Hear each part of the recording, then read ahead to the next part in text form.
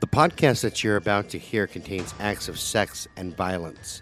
The hosts do not claim to be experts on the subjects that they present. Listener discretion is advised. All right, boys and girls, welcome back to Brutal Nation. As you already know, my name is Scott Alexander, and right across from me is the one, the only, Tammy, the Platypus Underwood. Say hi, you duck beaver.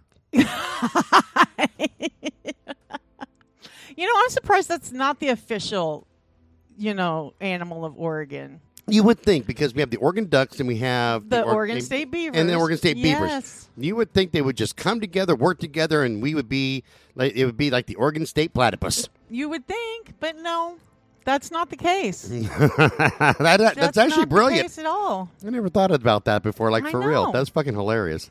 I know, huh? All right, so let's get on with part 3 of the Allentown massacres and tattoos on the forehead and jackasses that write diaries about them killing people. No, they'll never catch me. They'll never read my diary because it says private. Duh. Yeah, there you go. Yeah. So anyways, of course, the DA is trying to strengthen his case now, right? So while he's waiting for the DNA results on Ben's shirt, he decided to send his investigators out to learn what they could about all 3 defendants. But he was especially interested in Ben.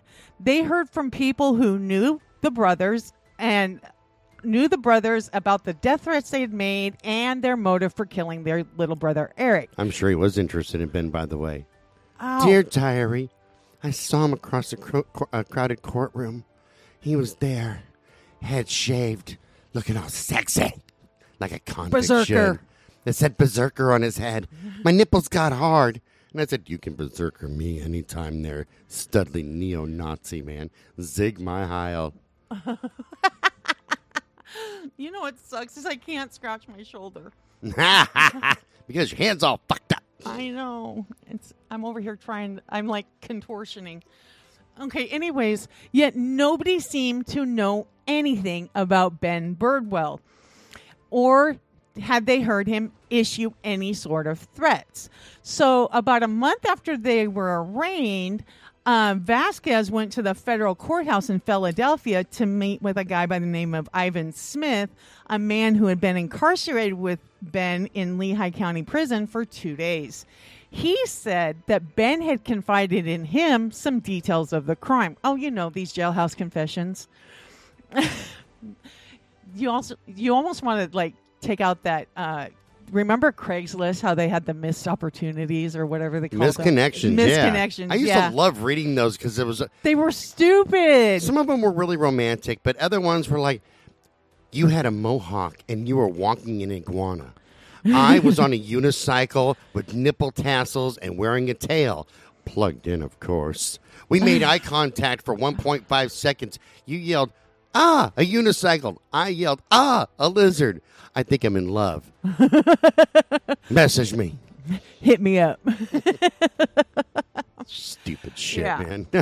According to this guy, according to Ivan Smith, Ben insisted that the brothers committed the murders and that he had nothing to do with it. That was just pillow talk. They finished making some loving. Yeah. I tell you what, that was excellent, but the brothers killed them, not me. Now, can you spank my ass again? I've been a naughty boy. Call me Charlie. Call me Amy. I like that. Oh, yes. Oh, stop it. Okay. I'm a berserker of love. Stop. Anyways, he said that the murders had been planned for a while and that the brothers had used knives, bats, and clubs to kill their family. Now, he did recount what he knew, and he said he described Brenda as screaming while she lay on the floor, and a fact that contradicted the accounts that were given by the brothers. Ben also discussed his plan to say that he'd fled with the brothers because he was scared. You know what just came to my mind? Because we're only a couple of months away from Christmas. What? But the list you just gave me. On the first day of Massacre, my brother gave to me a baseball bat for our mommy. Oh, my God. You're horrible. Now, coffee, it helps. What you should note here is that the three of them apparently discussed committing these murders while they were at Wendy's having dinner. Over a square burger, they talked about killing the family. Ben said that... Over a square burger, they came up with a well-rounded idea. Ben said that the victims deserved to die. That made it a clear case of first-degree murder. He also said, hey, I drove them to Ohio, which contradicted his claims that he was scared for his life and only went along because he was frightened of them. Well, maybe they were like, hey, you drive, motherfucker, because we have Berserker tattooed on our head. And he was like, I better do that because I'm scared for my life. I better do some driving. Yeah, so no matter what his involvement was, he wasn't just a witness to a crime of opportunity. He was there, he was present throughout the whole thing, and he helped the fugitives flee. Now, as shut up. As this was unfolding, of course, Jeffrey was going to go on trial too. Now, Jeffrey Howarth, the 16-year-old, his trial started July of 1995. His attorney, Dennis Charles, decided to use the insanity defense. Of course. He's crazy. Yeah. Crazy, I say. He believed that something in his client snapped. Hey, it makes sense. They first planned to go to Florida, so that is This is a different case. This is the other case. Oh, this is the other case. Yeah, okay, no. Okay. Yeah. But, you should have used the Florida defense. I know. But you have to keep this in mind, people. The insanity defense rarely works. I mean, there is so much you have to prove that you're insane. And it's not just one shrink that talks to you. No, it's like a buttload of them. And I didn't even know about that until we started doing this show. I mean, I always thought it was like one quarter-pointed shrink that comes back and says, yep, that motherfucker there is crazy. No, you got to go through, I think it's like 3. I think I think it's a minimum of 3. Yeah. Yeah, I think that's like the kind of the standard. One defense, one court, and one prosecuting psychiatrist. And if they all come back and say, "Yeah, dude, he psycho is fucking nuts," and probably didn't know what he was doing, they go, "Yeah, he's insane. Put him in a state hospital." Yeah. But if one of them comes back, like if 2 of them say, "Yeah, he's crazy," and one of them comes back and says, "Look, jackholes, this guy fucked you all over. He is not crazy. He knew what he was doing." Then the court's going to go, okay, you know what? Death penalty. Let's just which happened with Arthur Shawcross, didn't it? Yeah. Yeah. Yeah, Arthur Shawcross tried to say, I'm crazy. I'm hearing voices and I'm split personality. Yeah. And I think only one of the attorneys, or not attorneys, psychiatrists said, yeah, he's crazy. The other 2 went, no, not this so much. dude's not hearing shit. This guy is more full of shit than he's a fucking outhouse. He's playing you like a fiddle. Yeah, he's full of shit like a fucking full outhouse. That's what he's like. Yeah. So, and keep in mind, like I said, that this defense rarely works. And in fact, it had only worked once before in that county alone. Now, the prosecution team was headed up by Douglas Rishley, Reichley. He was drunk. I Rishley. That's how I made all my money. I became Rishley. Yeah, he actually used the notes that Jeffrey left behind, saying that he was looking for attention and wanted to become famous.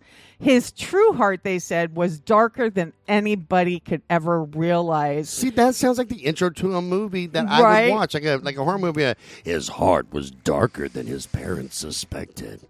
David DeCapricock in Dark Hearts. Yeah, exactly.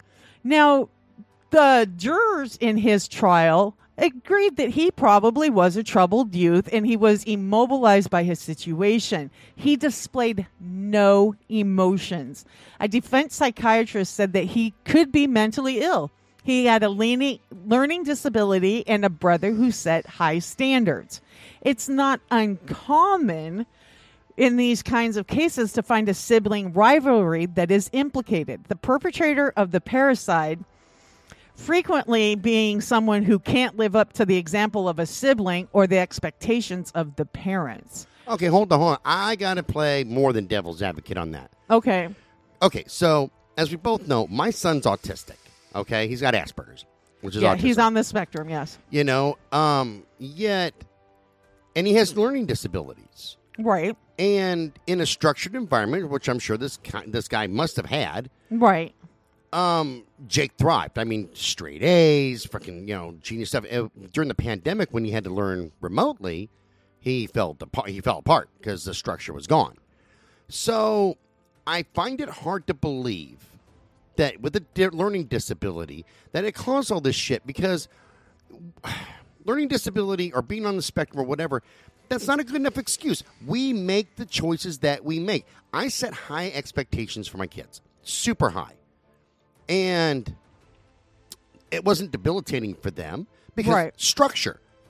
Okay, so yeah, they say a child will rise to your expectations too. Exactly. Yeah. Exactly. Sorry, coffee got to me. I had to burp. I have another one stuck in there somewhere. Okay, I think that's better. I was all gurgly like your belly. I know. I've been fighting it down. I don't want Brian to make fun of me. I can't fight this feeling anymore. Anyway, so yeah, I don't care what his attorney says. It just sounds like a bucket of bullshit.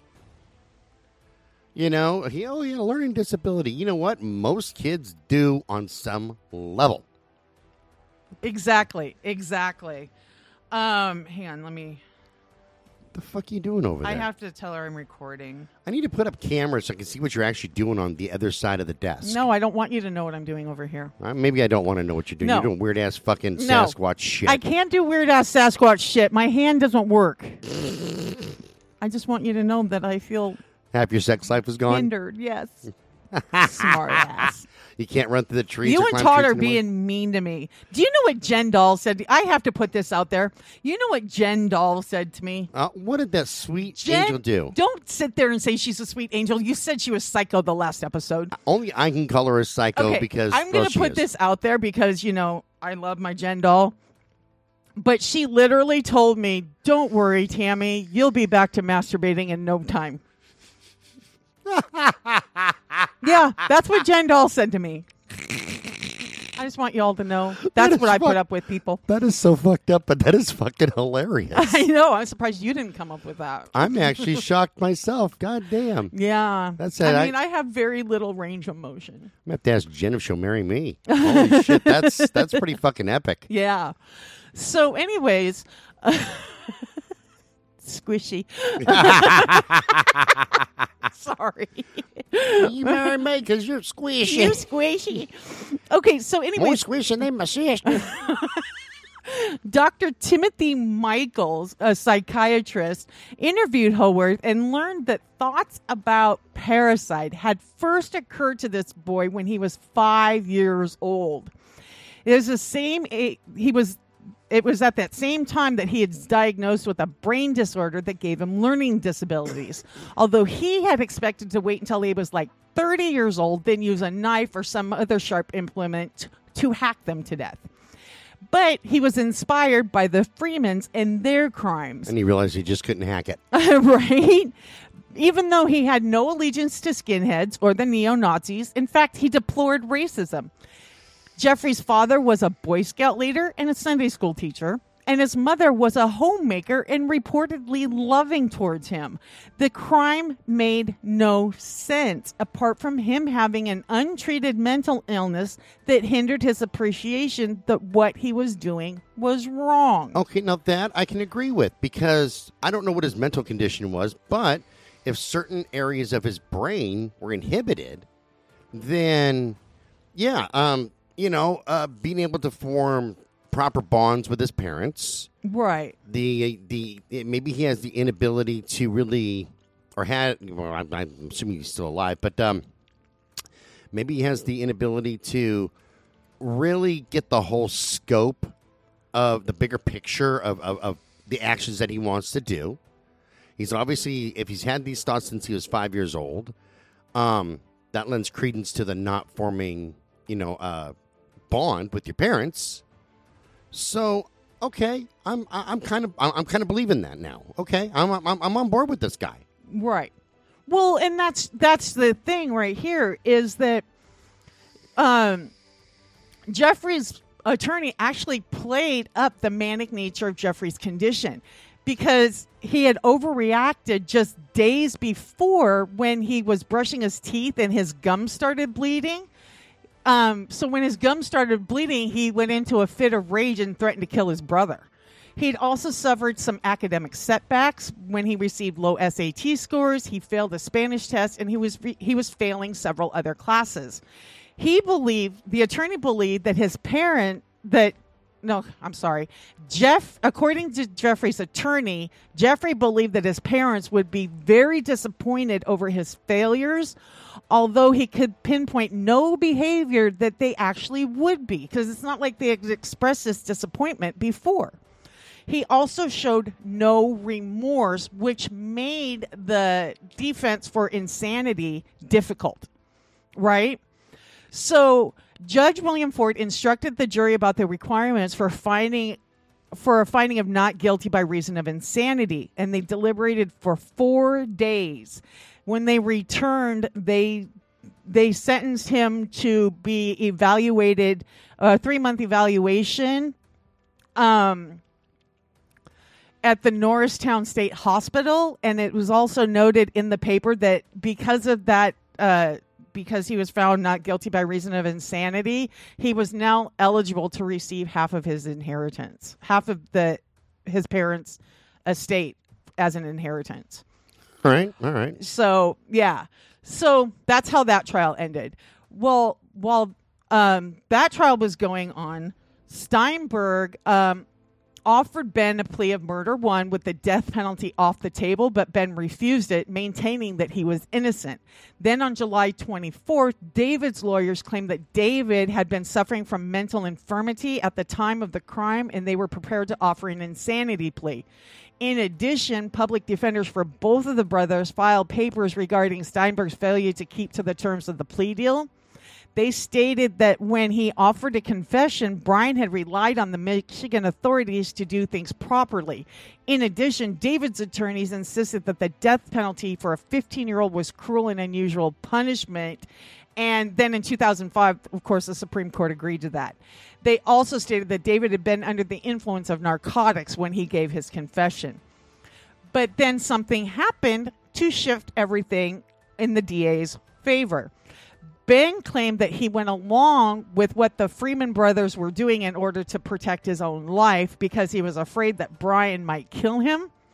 But the brothers actually contradicted that statement. And on July 27th, the Pennsylvania State Crime Lab announced a finding that supported the brothers' version of the story. The blood spatter found on the T-shirt that Ben had worn that night matched Dennis Freeman's blood. The original story that Ben had told was clearly false. He had to have been in the room when Dennis was attacked and standing close enough for the blood to hit him. So his statements that he was in the basement were obviously false. I see they needed that too, and let me tell you why. Okay, so maybe he's in the basement, right? The other two attack, get blood all over him because it's a messy job, and it's just they touched him, contacted him, rubbed against him, and some of the blood just kind of got on him. But they said it was spatter, not transfer. Okay, maybe they were heavily blooded or whatever, and I don't fucking know what the hell they call it. And I mean, there's all kinds of ways blood splatter can get on there. I'm just saying. Well, I will say that Steinberg did change Ben's charges to 3 counts of first-degree murder because the coroner believed that 3 weapons were involved, implicating 3 different killers. So he pieced together a scenario that made more sense based on the weapons and the blood evidence. According to his theory, Brian had stabbed his mother while David and Ben had gone together to kill Dennis and Eric. He also believed that Ben had slammed Brenda with the same pickaxe handle that he had used on Eric because it bore traces of blood from both of them. While Eric's blood was not found on anyone's clothing, a hair consistent with his was picked off a jersey that Brian had worn that night. In any event, there was good reason to believe that Ben, one of the, quote, 3 musketeers, had been every bit as involved as the other 2 were. Although his attorney quickly countered that being present in the room where Dennis was being killed did not prove that he had acted on that murder, or it showed that he might have been trying to stop the murder. But Steinberg said that he intended to convict all of the boys separately because he could use the statements each had given against the others in their own trials.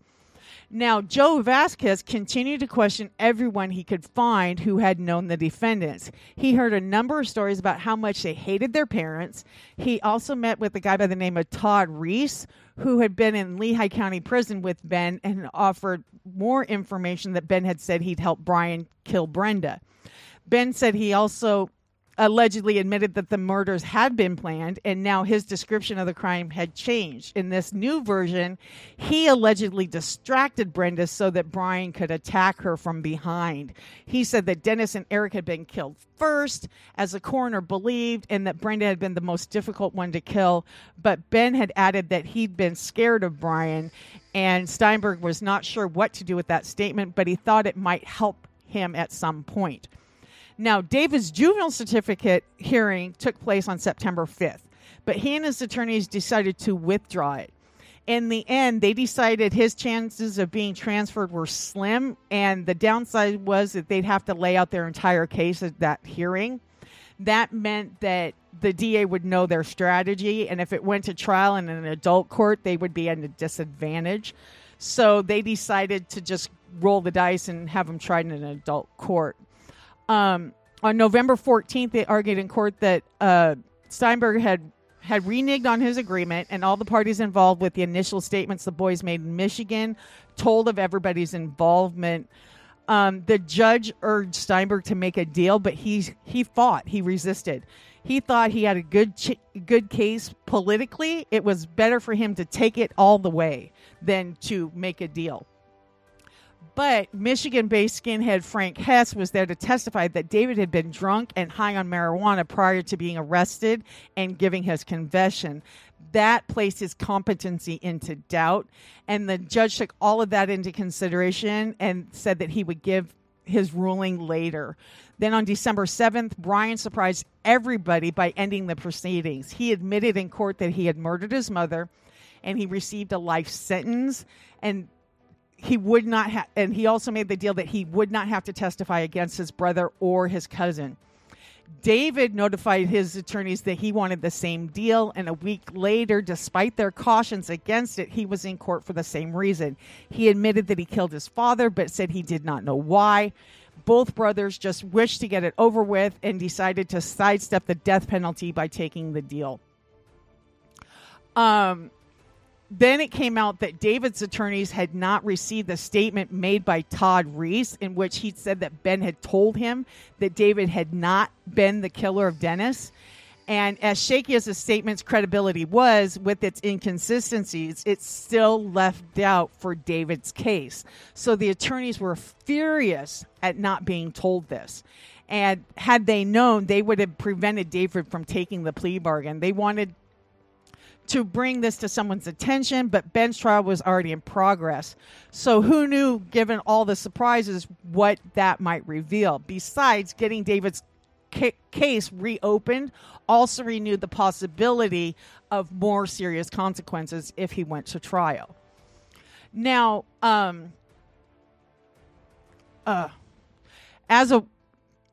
in Ben's defense, his attorneys called several people who had heard Brian and David make threats against their parents. But when they were cross-examined, some said that Ben might have been the leader of their little hate group. The psychologist Peter, this is a good name, Peter Baggio, and a psychiatrist. Once again, it sounds like a venereal disease, I know. dude. I got the Peter Baggio. The psychologist was Peter Baggio, and the psychiatrist was Peter Bloom. There's too many Peters going on. Peters going on. Oh my God, it's a Peter fest. Keep your Peter to yourself. Yeah.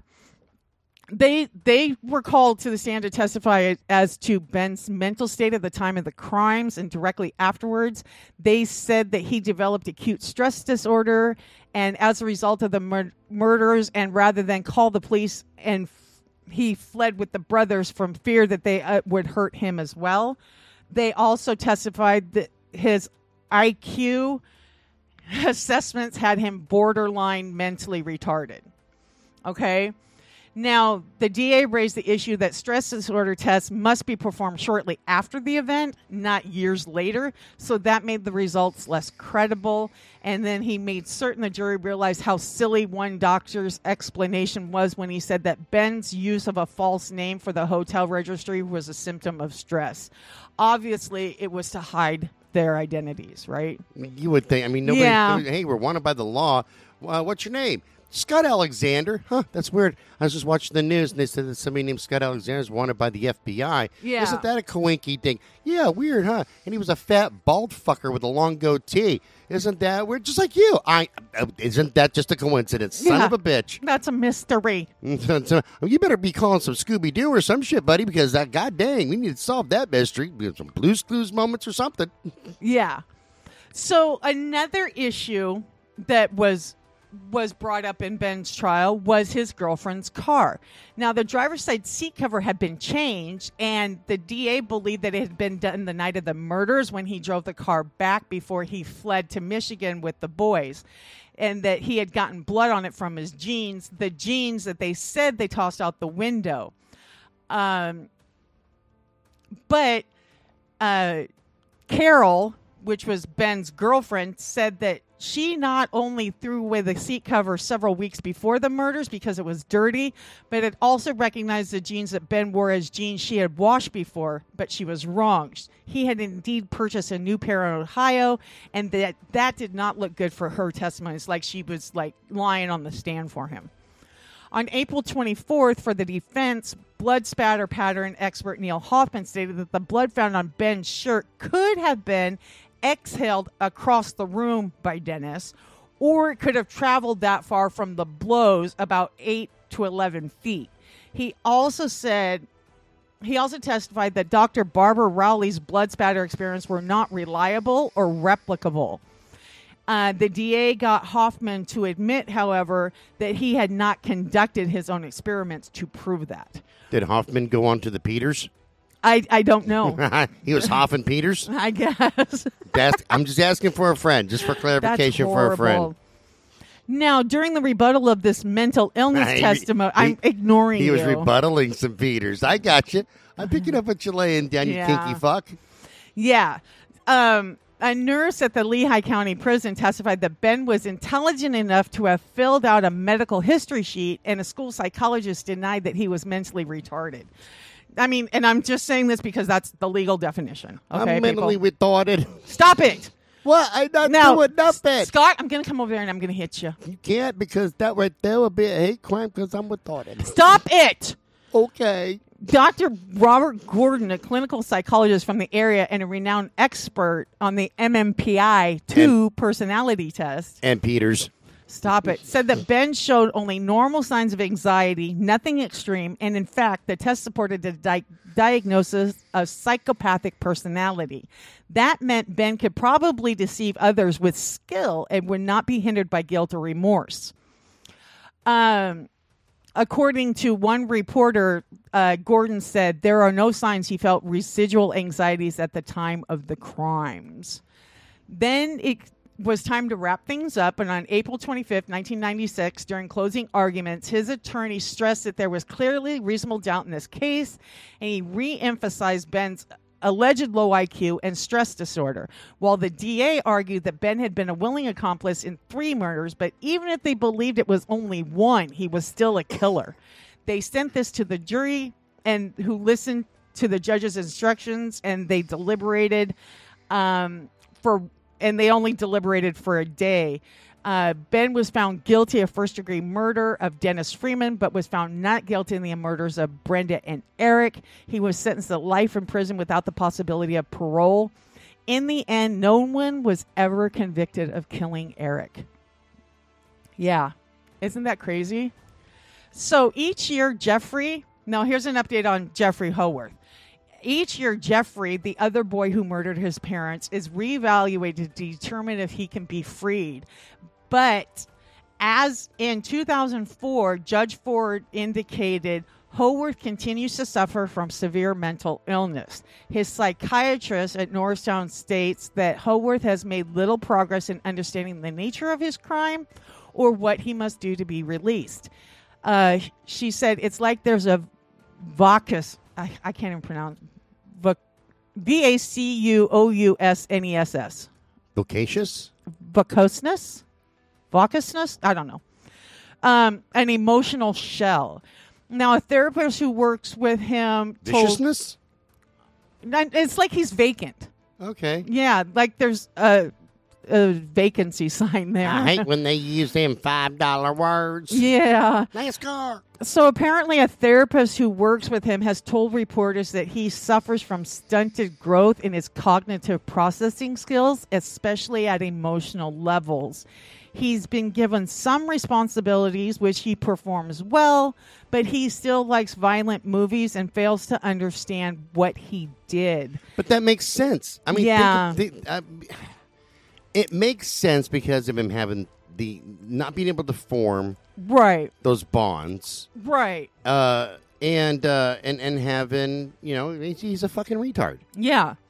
Well, and that's just it. Is, you know, he does receive medications and he goes to group therapy and he's in intensive counseling for anger management, and the hope is that one day he can return to society. But I'm believing at some level he probably never will. You know, kind of like. I shouldn't even be in society, to be honest. I know. That's evident by today. Because of Peters? No. And Huff and Peters? Everything you say can and will be held against you. No, but like Ed Gein. Remember how he was deemed, you know, mentally insane or legally insane? Gotcha. That at no point do I think they will ever be able to return to society because they wouldn't be able to function in society if they can't tell right from wrong. So that's where I'm at. Anything you want to add? No, because you won't let me talk about retards or... Stop it! Huff and Peters. I'm going to hit you. You can't... I can't hit you with my right arm, but I can hit you with my left. See, I know your weak side now. You know what I'll do? I'll just tap your right arm, and you'll be like, motherfucker, you win. So I told you, like a ninja. Tap out. I'm going to tap out now. No, I don't think there's anything I can add. I just really think this kid is really mentally fucked up. I think he is too. Like, to where he probably doesn't realize the larger scope of things. Yeah. And has diminished capacity. Yeah. That's it. I mean, that's all I can think of right now. My brain's blank. I'm caffeinated. Fucking I over know. here just ready to rock myself out of the goddamn chair. Are you rocking back and forth in the fetal position? Like we thought. Stop it! I'm going to hit you. You can't be a crime. I'm going to hit you so hard. Just wait. Just wait. Your day's coming, Scott Alexander. Oh, I know. Believe me, somebody's going to kill me eventually. Yes, it'll be me. You ready to wrap this one up? I was ready. All right. Remember, boys and girls, you can send us an email at brutalnation@twistedbluellc.com. Check us out on Medium, Crime Beat on Medium, and wherever you get your blogs. Log on to Facebook and join Citizens of Brutal Nation. You can interact with us. You can tell me how much of an asshole I am. It's all He's a good big in the one. hood. Just don't be a stalker. Oh, my God. I knew you'd like that one. Don't be a stalker and shut down my Facebook. Good times. It's good times. Good times. I hate you.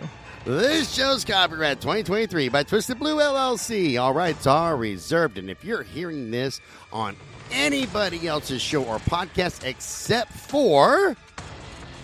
Metal Cross Radio. Okay, I was just waiting. God, it was a long fucking pause. I was waiting for you to say it, but then I realized you weren't. No. Okay, that works for me. If you're hearing this on anybody's show or podcast except for Metal Cross Radio and those that we've authorized, and they're lying, thieving bastards. And we will talk to you guys later on. Bye-bye. Bye, everybody.